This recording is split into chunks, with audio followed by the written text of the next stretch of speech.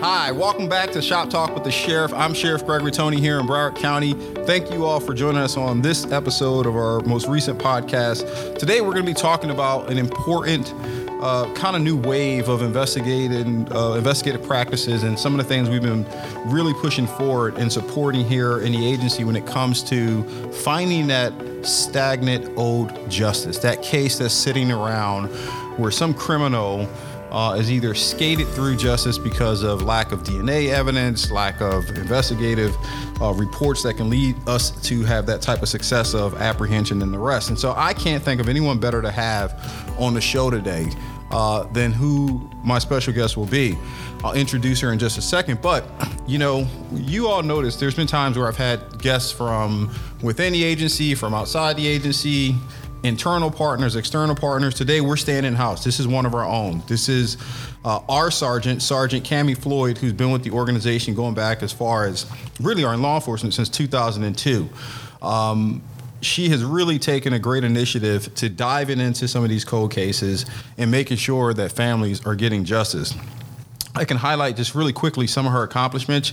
She started her law enforcement career back in 2002 with the Lauderhill Police Department, attending the Broward Police Academy, and then worked road patrol for 7 years. She quickly became a field training officer, assisting all the new officers. That's such a key role in any organization, and then became a certified diver.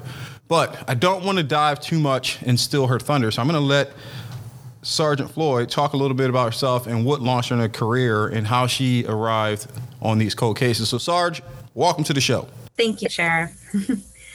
I've always enjoyed serving the community.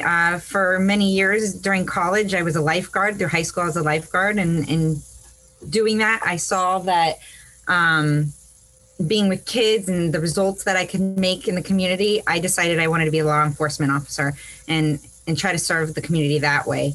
So I went through training and quickly during road patrol learned that I love training other new deputies and officers, and had a lot of interest in investigations, particularly sex crimes, child abuse. Those types of investigations interest me. And I went through training and learned how to be a detective and started training other detectives. Wanted to expand my career and came over to the large agency of BSO. Awesome. So, one of the more glamorized units that we have in terms of what we see on TV all the time is the Special Victims Unit. And I guess we can thank Law and Order for that one, right? The dun-dun, everyone knows that. But tell them a little bit about what's actual and what does the Special Victims Unit do on a daily basis? The Special Victims Unit handles everything from child abuse, sex crimes, animal abuse, elderly abuse, and here at BSO, we are very, very busy. Thousands of cases a year come through the Special Victims Unit. And with that, we, in the recent years, have added the additional task of cases that were unsolved.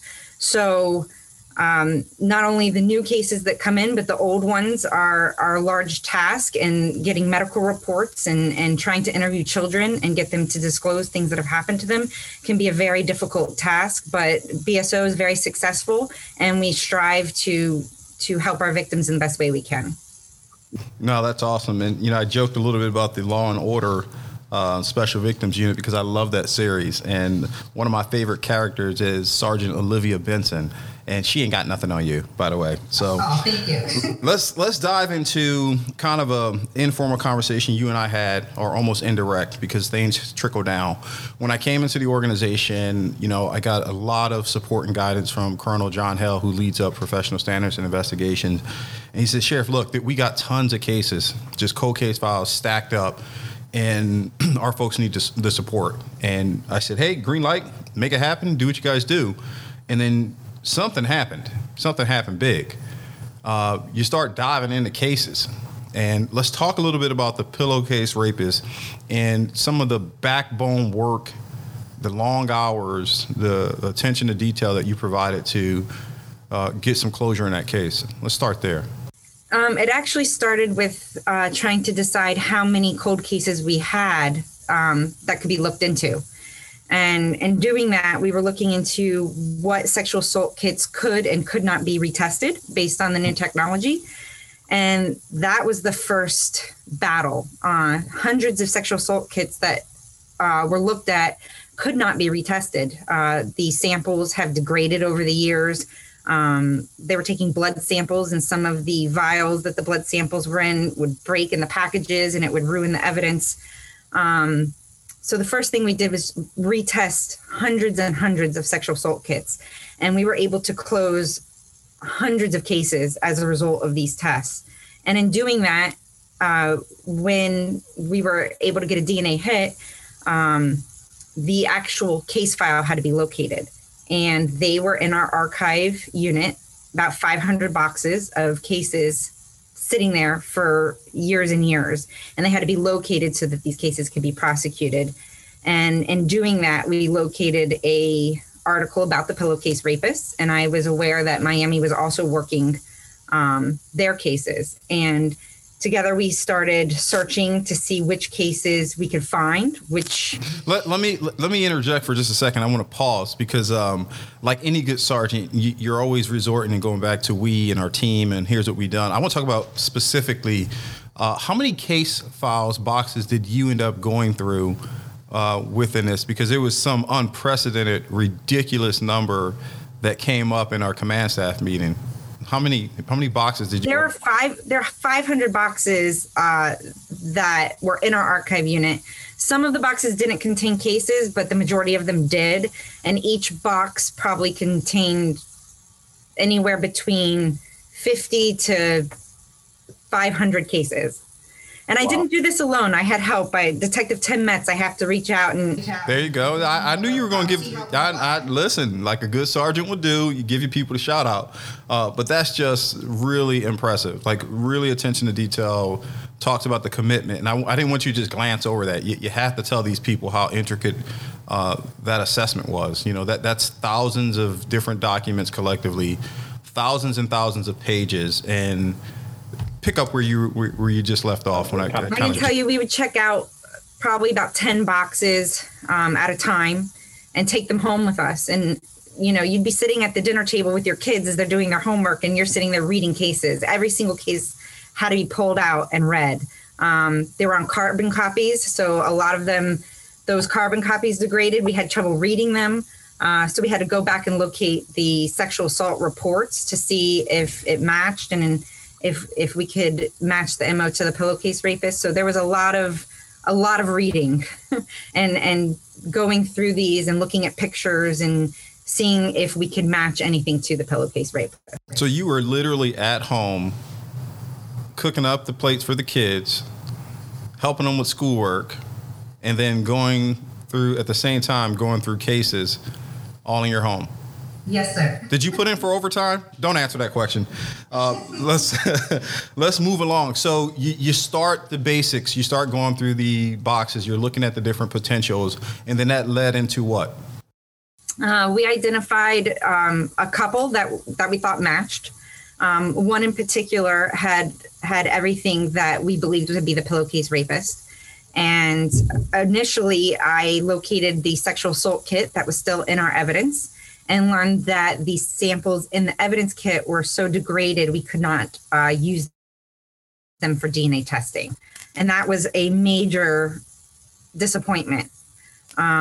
Luckily, our DNA manager, Karen Crenshaw, was able to locate specimens from that same case that were collected back in the 80s, and they were preserved in the freezer and their evidence. And we were able to use those to test, and we had a positive match on our suspect, Robert Kohler. Wow. How much can you tell us about the suspect's history and some of the things that you were able to discover about how dangerous this individual really was? And, you know, this is probably something where, although you solve some cases, there may be some things out there that's yet to come to the surface. I would say he was dangerous because he's smart. He was smart in which victims he chose, and he was smart in the research he did to decide which victims he committed these crimes on. I would say at least 40 cases where he couldn't be identified because he was so careful about the way he entered every single one of these houses. And back then, that worked great because we didn't have the DNA that we could test. But today, not so smart because he was leaving behind his DNA on his victims. Right. So thank God for technology. Yeah. Thank God for the advancements in science and what we're doing now. That's crucial because, like I said, people like that, and you're saying he's an intelligent criminal. He knew how to get around it and not leave too much evidence in the sense of the time and era in which he was operating. But I'm glad, you were able to resolve that. Now, so that's one particular case that a clear indication of success, like outstanding work, bravo. I've told you privately, I'll tell you publicly, I think that you're a rock star. I think that was just phenomenal. Any big cases that you're working on right now where you're hoping to get the same kind of resolution when it comes to using DNA, investigating, and moving forward with getting some justice for people that's been waiting for a long time? Well, now I'm in the crime scene unit. So the biggest thing that's going on here is we're starting to look at DNA of relatives. So we have cold cases that have been sitting, missing persons cases where we can't identify who they are. We found body remains. We don't know whose bodies they are. And sex crimes where they were never solved because we have a DNA profile, but we don't know whose it is. So now we're working on trying to locate family members of that DNA profile and backtrack and try to see who it was that committed that crime simply by identifying who those family members are. And this is going to be a new breakthrough throughout the country. Everybody's going to start trying it. But here at BSO, we're diving into this, and coming January, we're really going to start working on these types of cases. And I think we're going to get some huge results. Yeah, that's excellent. And we're on the path of, at some point, because we're working with the county right now on building out a new forensic science center. And I've seen some of the plans for that. So eventually you'll have a new home to operate out of and work with some of the different crime scene folks. One of the things, I'm in my 16th year in law enforcement, and I've always had this, what are some of the toughest calls to handle? And to me, it's always been something with kids and of course, anything where there's like a sexual assault. How are you able to manage that? Because you're in the really deep part of it. Because it's one thing for a patrol deputy to go on scene, take a case, quick report, but they're not sitting there for hours processing evidence, looking at photos, taking interview statements. Talk about the mental toll that takes on some of the investigators, including yourself. Well, I can tell you it definitely changed the way I parent. But, for me, it's solving the cases that helps me through it. My commitment to solving it and having the success and seeing the relief on the victim's face.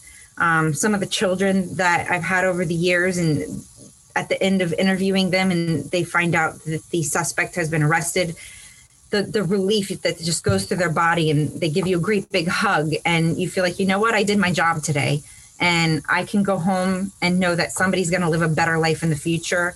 And because of that, it keeps you going. Because if you don't solve that case, you hold on to it. It's heavy, and you wonder every day, could I have done more? So giving it 100% is what gets you through every single one of those cases.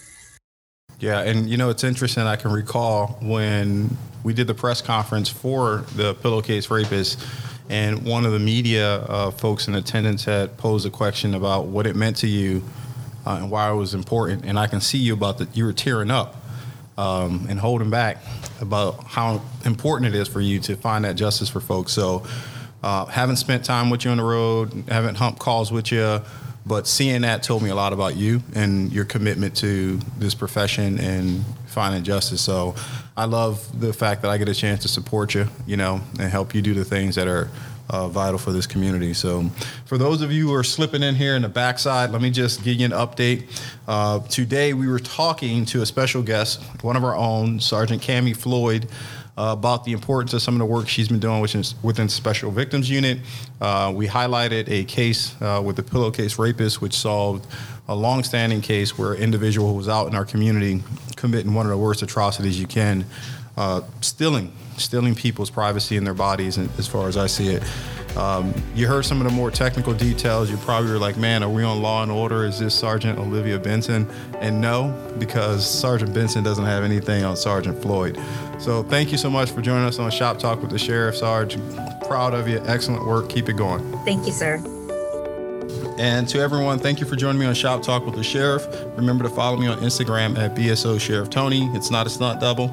It's me. Also, subscribe to the podcast so you get early alerts for every new episode. In the meantime, stay safe, be humble, and try to love somebody a little bit more than you love yourself.